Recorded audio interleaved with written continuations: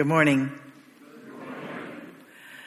Welcome to the First Unitarian Universalist Church of Austin.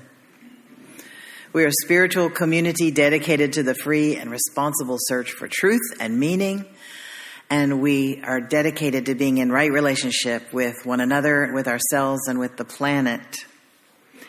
We come from a long heritage of teaching that there's a spark of the divine in everyone. And so what we do when we are here in the room together is we turn to our neighbors and welcome them here. And what we do when we're watching on the live stream is we put our greetings in the comments. You're welcome to greet one another. Let us say together the words with which we light our chalice. This is the flame we hold in our hearts as we strive for justice for everyone. This is the light we shine upon systems of oppression until they are no more. This is the warmth that we share with one another as our struggle becomes our salvation. The words of poet Nancy Wood. Earth, cure me. Earth, receive my woe. Rock, strengthen me. Rock, receive my weakness. Rain, wash my sadness away. Rain, receive my doubt. Sun, make sweet my song. Sun, receive the anger from my heart. This congregation has written a mission statement for itself. It guides our decisions as we move into the future together. We wrote it on the wall. Hopefully it will be on a slide that you can read if you are in the live stream. And we like to say it together every Sunday morning. Together, we our souls transform lives and do justice to build the beloved community. After we say our mission, we have a moment for beloved community where we learn something about our culture, our white supremacy culture, where everything is arranged so that the white people can stay on top so the white people can stay on top. It's complicated. I wanted to tell you about a man named Daryl Davis.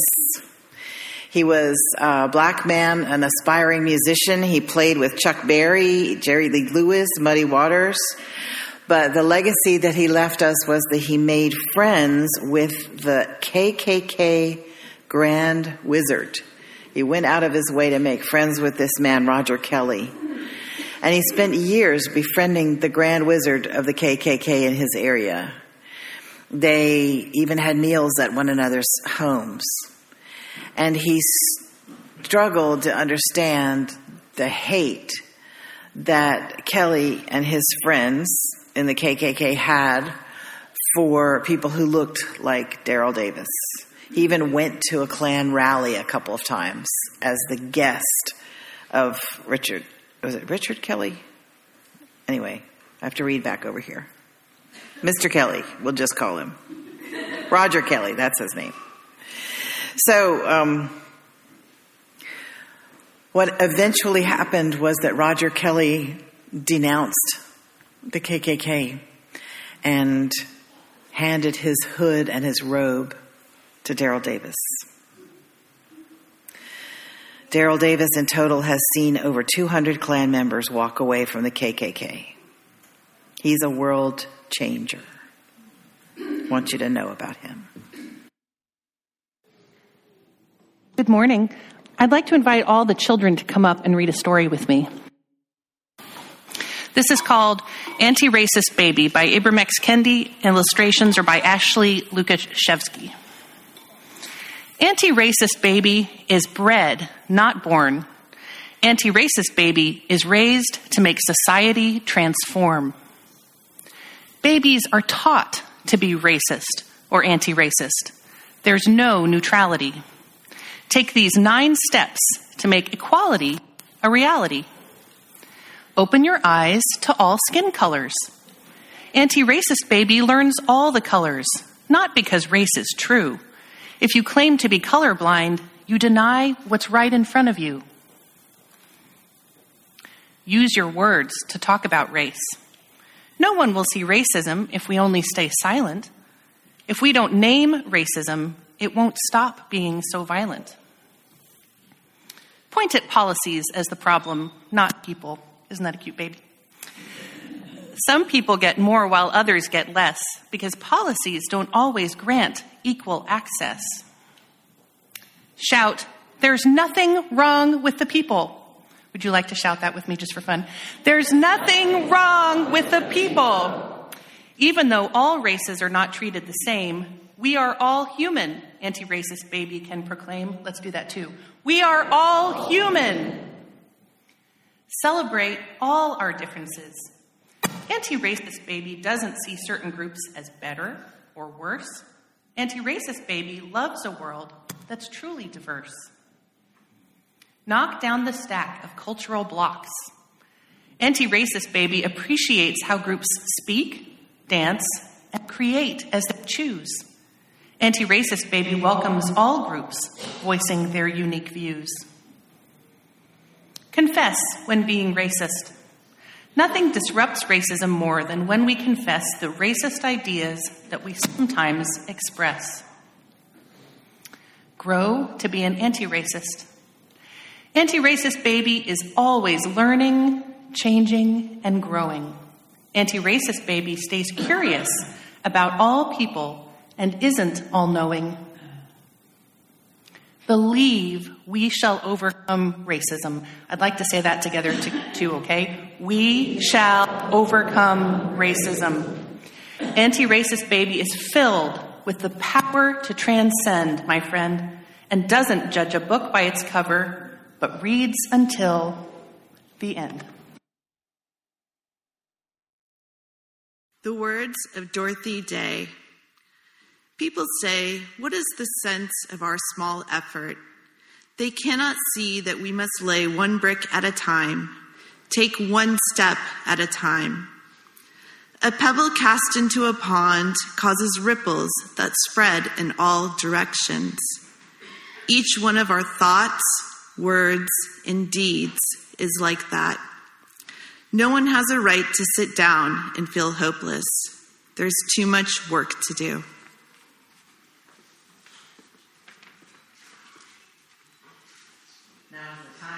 In our service, when we enter into an attitude of meditation and prayer together, where we can speak or listen to God as we understand God, or where we can listen to our inner wisdom, or just watch our breath as it comes in and out of our bodies.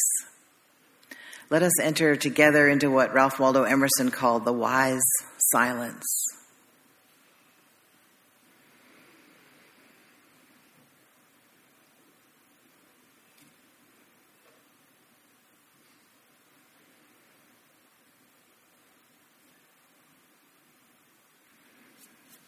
We hold in our hearts today all who are ill or suffering. We hold in our hearts today those who are angry and distraught. We hold in our hearts today those who are in the midst of war and terror.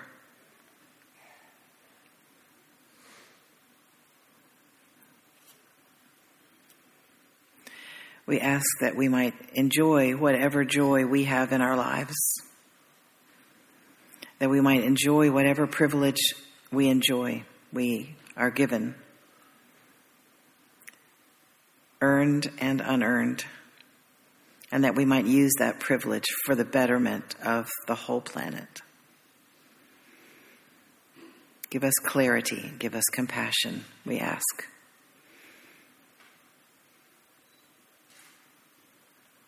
In all the holy names we pray. May it be so.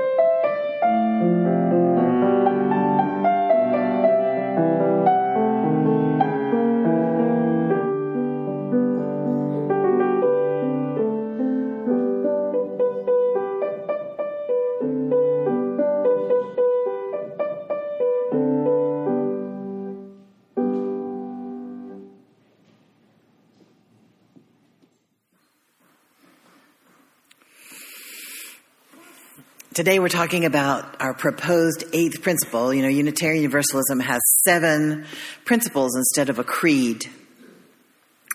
And we agree as a group to affirm, which is say yes to, and to promote, which is tell other people about, these principles that we live by. And what happened was that in 2015 or so, one of our leaders named Paula Cole Jones, who was hired by the district around Philadelphia, which is called the Joseph Priestley District, she was hired as their justice minister to help the churches do more to be moving forward with more justice. And she realized that you could follow all the 7 principles to the letter and still ignore racism. And that many white Unitarian Universalists were doing exactly that. That we're following all these 7 principles to the letter. And sure, anti-racism is implied in some of the principles, but not overt, not highlighted. And so she felt like we needed another principle, an 8th principle. And she talked to one of the ministers of a mixed race congregation in Philadelphia called Church of the Restoration. And that minister drew up a draft. His name was Bruce Pollock Johnson. He drew up a draft, and then they worked with another group of anti-racist activists in the Joseph Priestley District to refine this draft. So here's what we've got for the 8th principle, and we as congregations are being asked to look at it and to vote on it up or down without wordsmithing it, which is really hard on us. I'm saying it because it's true. Unitarian Universalists want to put everything in the best words possible, and the best words possible mean, and I hate to say this to all of us because they're important to me too, but the best words possible are the way that it reads the most smoothly and wonderfully to rich white people. And so what we're asked to think about is, does it say something that is comprehensible without wordsmithing? Yes, it does. So if it's comprehensible, then let's deal with what it says rather than how it says it. So here's what it says. The 8th principle affirms and promotes, journeying towards spiritual wholeness, that's for all of us, by working to build a diverse, multicultural, beloved community, by our actions that accountably dismantle racism and other oppressions in ourselves and in our institutions. So we're dealing with this as Unitarian Universalists. It's really good news for some of us, and for others of us, it's like,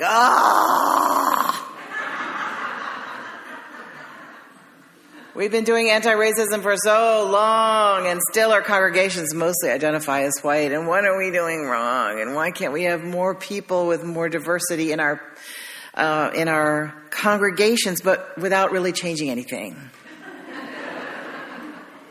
Can we please just have more people with different hues of skin in our pews?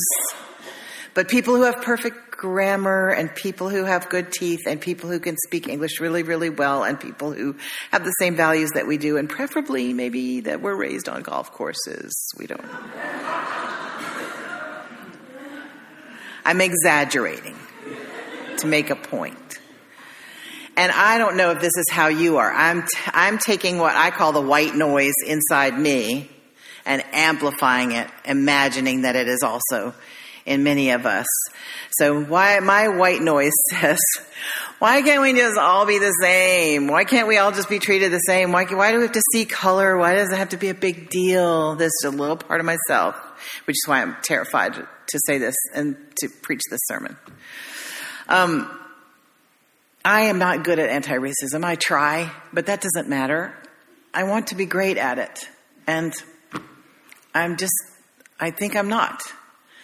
I have so much to learn, and I'm a white lady. I'm like a middle class, 60-something white lady. And that's my identity, one of my identities. And you can't wash that off. I can't wash off my generation. I can't wash off my white culture. I was specifically taught when I was a child in North Carolina how to be white. You're taught in many very subtle and not so subtle ways. And so that you don't even see what's happening around you. My mother grew up in India. Her whole family grew up in India. And so there were photographs of Indian people and Indian furniture and Indian food all over. That's what I was raised with. And so in my family, what I was taught was, I'm really sorry to say all this because this is so crappy. I was taught that Indian people were the highest, and then came white people, and then came everybody else. And that if you wanted to have a good house, you had to have Indian furniture. And if you wanted to have a good yard, this was in the South, you only planted white flowers in your front yard because any other thing was tacky, which means, I know, in my front yard now, we've got corn growing there.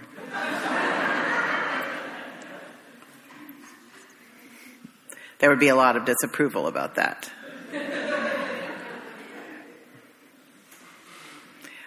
But only lower class people had non-white flowers in their front yards. It goes to that level. And nobody ever said that out loud. But you would be driving around and somebody would say, look at all those loud azaleas in that front yard. They should have planted white ones.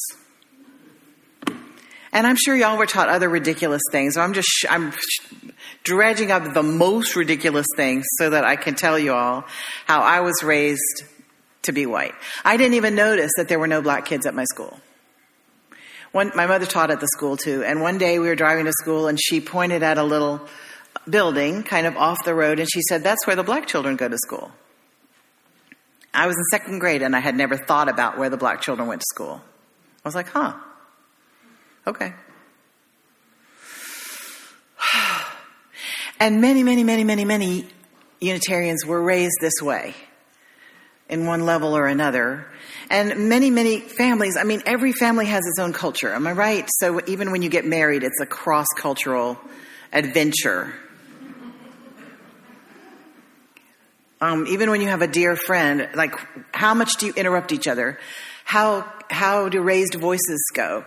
What do you talk about at dinner? What do you talk about in the living room when everybody's sitting around? Is the TV always on? Is the TV off? Do you go to sleep with the TV on? Do you go to sleep with the windows open? Do you go to sleep with the windows closed? Everything is family culture. We don't talk about this. We don't talk about that. When someone's drunk, we just say they're not feeling well. When someone passes out on the sofa, you go, Mom's taking a little nap. Every family has its culture, and so every culture has its, you know all this, has its practices, its ways of talking, its ways of cooking, its ways of eating together, its ways of partying, and its ways of celebration, and its ways of grieving. And most of the time we don't even think that the way our culture does it isn't the standard way. And you kind of look down on people who do things in a different way. Well, they're showing too much emotion at that wedding. We are stuffy British people. Sorry, British people. But I've been watching lots of TV where British people are buying houses in the country because it's like TV Prozac. And and you see them, and sometimes they'll go into a house and they'll get a little tear and they'll go, oh, emotion. Then they'll get themselves under control again. One lady even walked from room to room going, oh, mosh.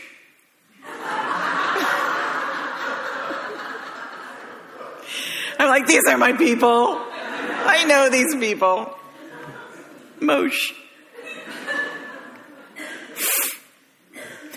But what Paula Cole-Jones noticed was that many, many Unitarian Universalist congregations assume that the default of white culture is the culture that should be in the churches, and that most of the leadership of UU churches was European American, and most of the styles of worship were European American. And we have a very European American Protestant style of worship. We've been trying to break that up a little bit with some rock and roll and some world music and music from Latin America, and we're doing a lot better than I think, but I'm prejudiced about our congregation. We're doing a lot better, and other congregations around the country are trying to do better, not just being a classical music appreciation society. Not that there's anything wrong with classical music. Trying to sing more. Trying to get back to singing again. Feels good, doesn't it? Yeah. We'll get our slides together. We'll get all of that together. I'm sorry about all that.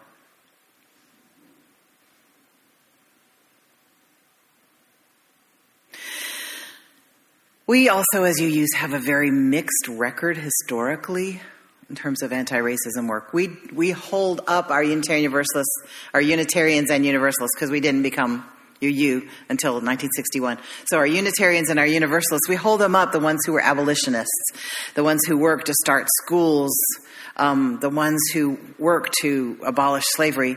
We don't really hold up those who were kind of anti-abolitionists, which many were. We don't really hold up our record of all the Northeastern Unitarian Universalists looking down on all the Southern Unitarian Universalists, because that's where racism lived. Boston. And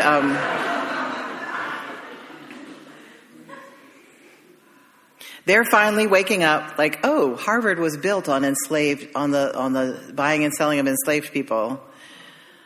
Maybe we have a little part in it too. Maybe there is a little racism in Boston. That's where our headquarters are, for those of you who don't know. Our headquarters is, sorry, grammar.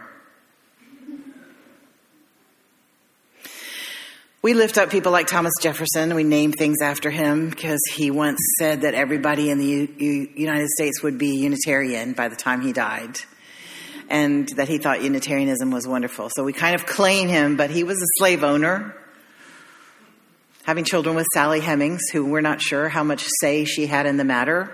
I would say none, since he owned her. We have a lot of shameful history. We lift up wonderful Unitarians, but we don't say much about John C. Calhoun, who was also Unitarian, or Millard Fillmore.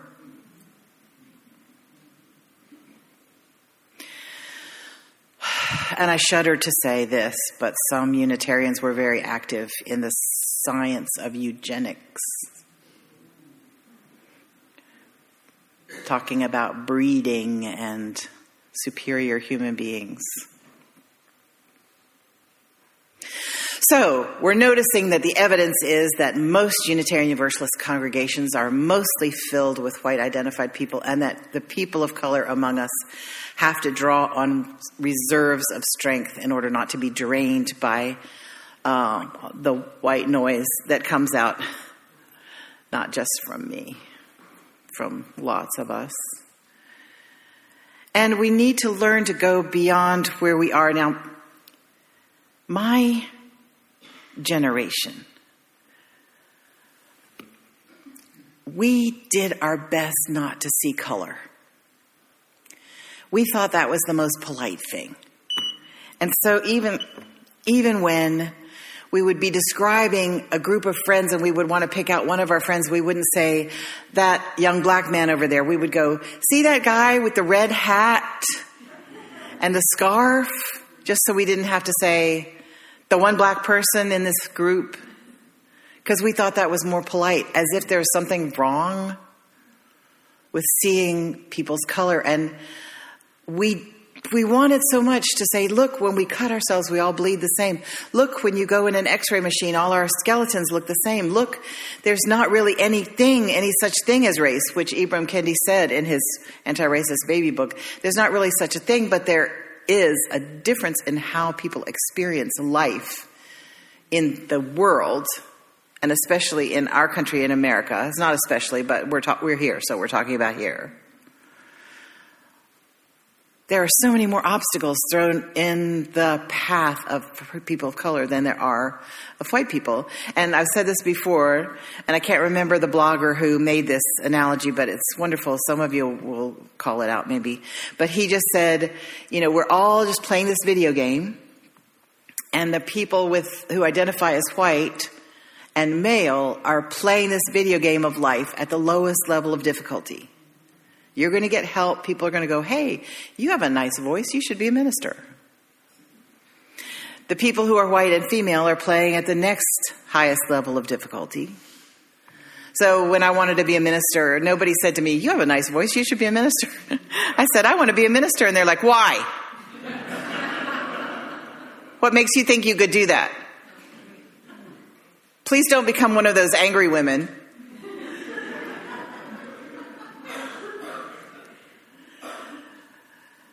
People who are gay are playing at a little higher level of difficulty. People who are black playing at a higher level. Brown playing at a higher level. Black, brown, disabled at a higher level. Indigenous at the higher levels. Indigenous and queer, higher levels. You're playing at a higher level of difficulty because you get blocked. There are obstacles. You're driving along a country road at night and a police car comes up behind you. How terrified do you have to be? I have the privilege of not being terrified at all. I could have a whole pickup truck in North Georgia full of white men with beards and red hats and flying Confederate flags, and I wouldn't be scared because they are there to help me. If I broke down and that truck pulled up, I would be happy because they would be there to help me get my tire fixed or whatever. Unless I had a Hillary Clinton sticker on the back of my car.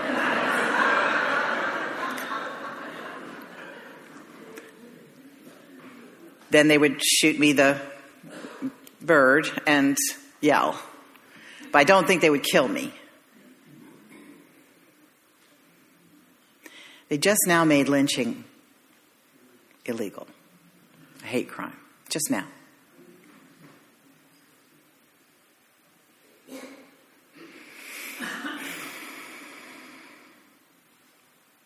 So what I'm saying is, what Ibram X. Kendi is asking us now to do is to name people's race. Even though it's not a real thing, it's a real thing sociologically. It's not a real thing biologically. So he says, say a person's race. He says, when you're talking to your children, you say, how many black kids are in your school? How many brown kids are in your school? Oh, your friend Amanda? Is she black or brown or white? What is she? Is she Asian? What's Amanda like? And just make it normalized. And not just make white the default. Like if I say, see that guy standing over there? If I don't say his race, it means he's white. You go, see that white guy standing over there? Then you're naming it. As if everybody's race were a part of their identity. Is that making sense? And so we teach our children to normalize saying people's races, even if we were raised not to do that. If you're in the hippie generation where everybody should be the same, we shouldn't see color. Now we know from our black thought leaders that you should see color. So you try to adjust. You try to go, okay, I didn't know that. Now I'm learning. Now that I know better, I'll do better. And our black thought leaders might change their minds in another 10 years. That's okay. Because we're all evolving in our understanding of what's wrong with our culture. Nobody can fix it until we can see it. And so we're all, people of color and people who identify as white, all of us are trying to see it so that we can name it. And Ibram X. Kendi is naming it and telling us how he thinks we should be anti-racist. One of the other things he says, and I'm talking too long, I think, but one of the other things he says is to ask our children to imagine authority figures. Like, hey, kid, when you think of a doctor, what does that doctor look like? When you think of a teacher, what does that teacher look like? When you think of the president, what does the president look like? And a lot of times our children are watching the media like we are. So it's important to let them see Shonda Rhimes shows where the heart surgeons are black and movies where the president is black. And so that our children can imagine, because most of the time right now they'll imagine the authority figures as white. And then you can talk about it. It doesn't make them bad. It doesn't make our children bad. It just means our children have been noticing that in the media, most authority figures are white. And sometimes you can just be watching TV with something and you can go, hey, look at that. There's a fat person in this show, and the whole show's not about them being fat. They're just a character in the show. Look at that. There's a gay person, and the whole thing's not about them being gay. Look at this show. Everybody's white on that show. Isn't that weird?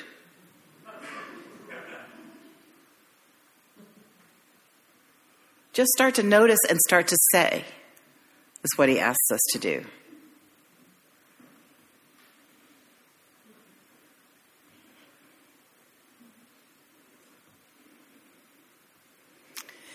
Also, when we're raising our children or when we're talking to one another, we need to challenge certain statements like, you go, everybody should be kind. Everybody should be treated the same. In America, we treat everybody the same. That is a lie. It's part of our American dream. We would love it if it were true. But it's not true. So when we say, in America, we wish everybody be treated the same, but everybody's not treated the same. And then your children might want to know, well, why are some people not treated the same? Then you can have a conversation with your kids, age appropriate, as much as you think you should talk to them about what the challenges that people face. And so when you want to say anybody can do anything in America, you can be anything you want to, honey. Is that true? Just ask yourself, is this true? And let's not tell our children little lies. Let's not do the whole white supremacy thing of blurring their eyes so that they don't even see that not everybody's treated the same. Not everybody's treated kindly. Not everybody can do anything that they want to do. Also, it's important for all of us to realize that we need to attack policies as racist, not people. Our whole world is full of racist policies. There are some racist people, but you can fight racism as long as the policies aren't racist. So, why am I telling you this? Because we do want to be a welcoming congregation. We want to be a welcoming congregation for gay people. We want to be a welcoming congregation for brown, black, Asian, white, transgender. We want to be a welcoming congregation for people who are marginalized and people who are not marginalized. But it means that some of us are going to have to be uncomfortable some of the time. And we don't want to put all that discomfort on the marginalized folks. We just want to be welcoming. And how do you be welcoming? You get smarter. You find yourself little bits of knowledge that help you. So that the first question we ask one another in the coffee hour is not, where did you go to college? Half of you didn't go to college. We didn't know that. Well, we'd always say half of you have PhDs. Not true.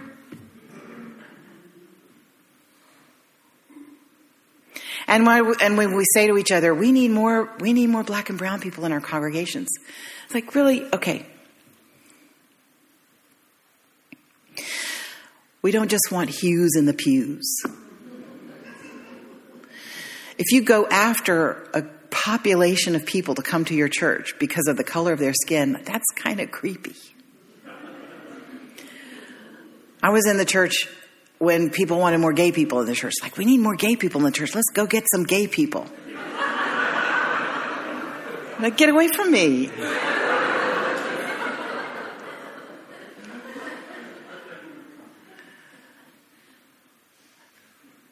The way you do that is by being welcoming.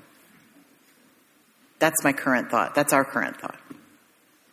So we try to be welcoming. And we try, if we're a group of mostly white identified people, we try to work on the scales that are on our eyes so that we can be smart and kind and compassionate and not say stupid stuff to each other. Please say with me our words for extinguishing the chalice. We extinguish this flame, but not the light of truth, the warmth of community, or the fire of commitment. These we hold in our hearts until we are together again. Our president has an announcement. I'm Toni Wegner. I just want to give you a quick update. In the last 2 days, the board has met with the UUA Program Transition Manager and Reverend Chris about what's next after Reverend Meg retires. We haven't had a chance to debrief and make a decision, which we need to do in the next week or two, but there are a couple of things I want to share that we're pretty confident about.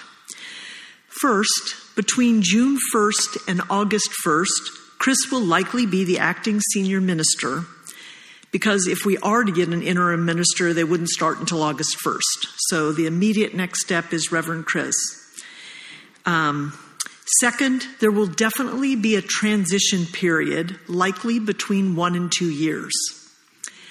During this transition period, we will likely have 2 ministers, of which Chris would be one. The transition period will be a time to grieve the end of Meg's ministry, and also as a congregation to really think about what we want the next ministry for this church to be. We will want to get input from everyone to make sure that we're doing the right thing.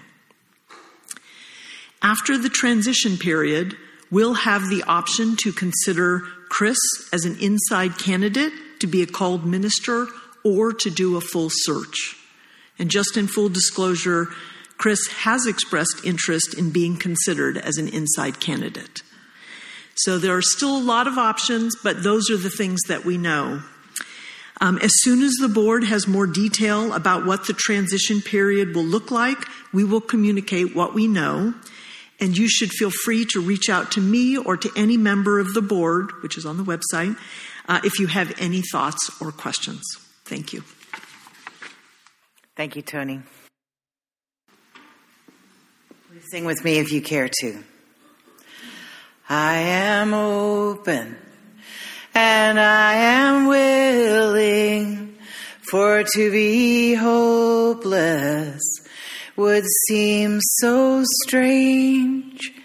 It dishonors those who go before us, so lift us up to the light of change. Go in peace. This is a production of the First Unitarian Universalist Church of Austin. For more information, go to our website at austinuu.org.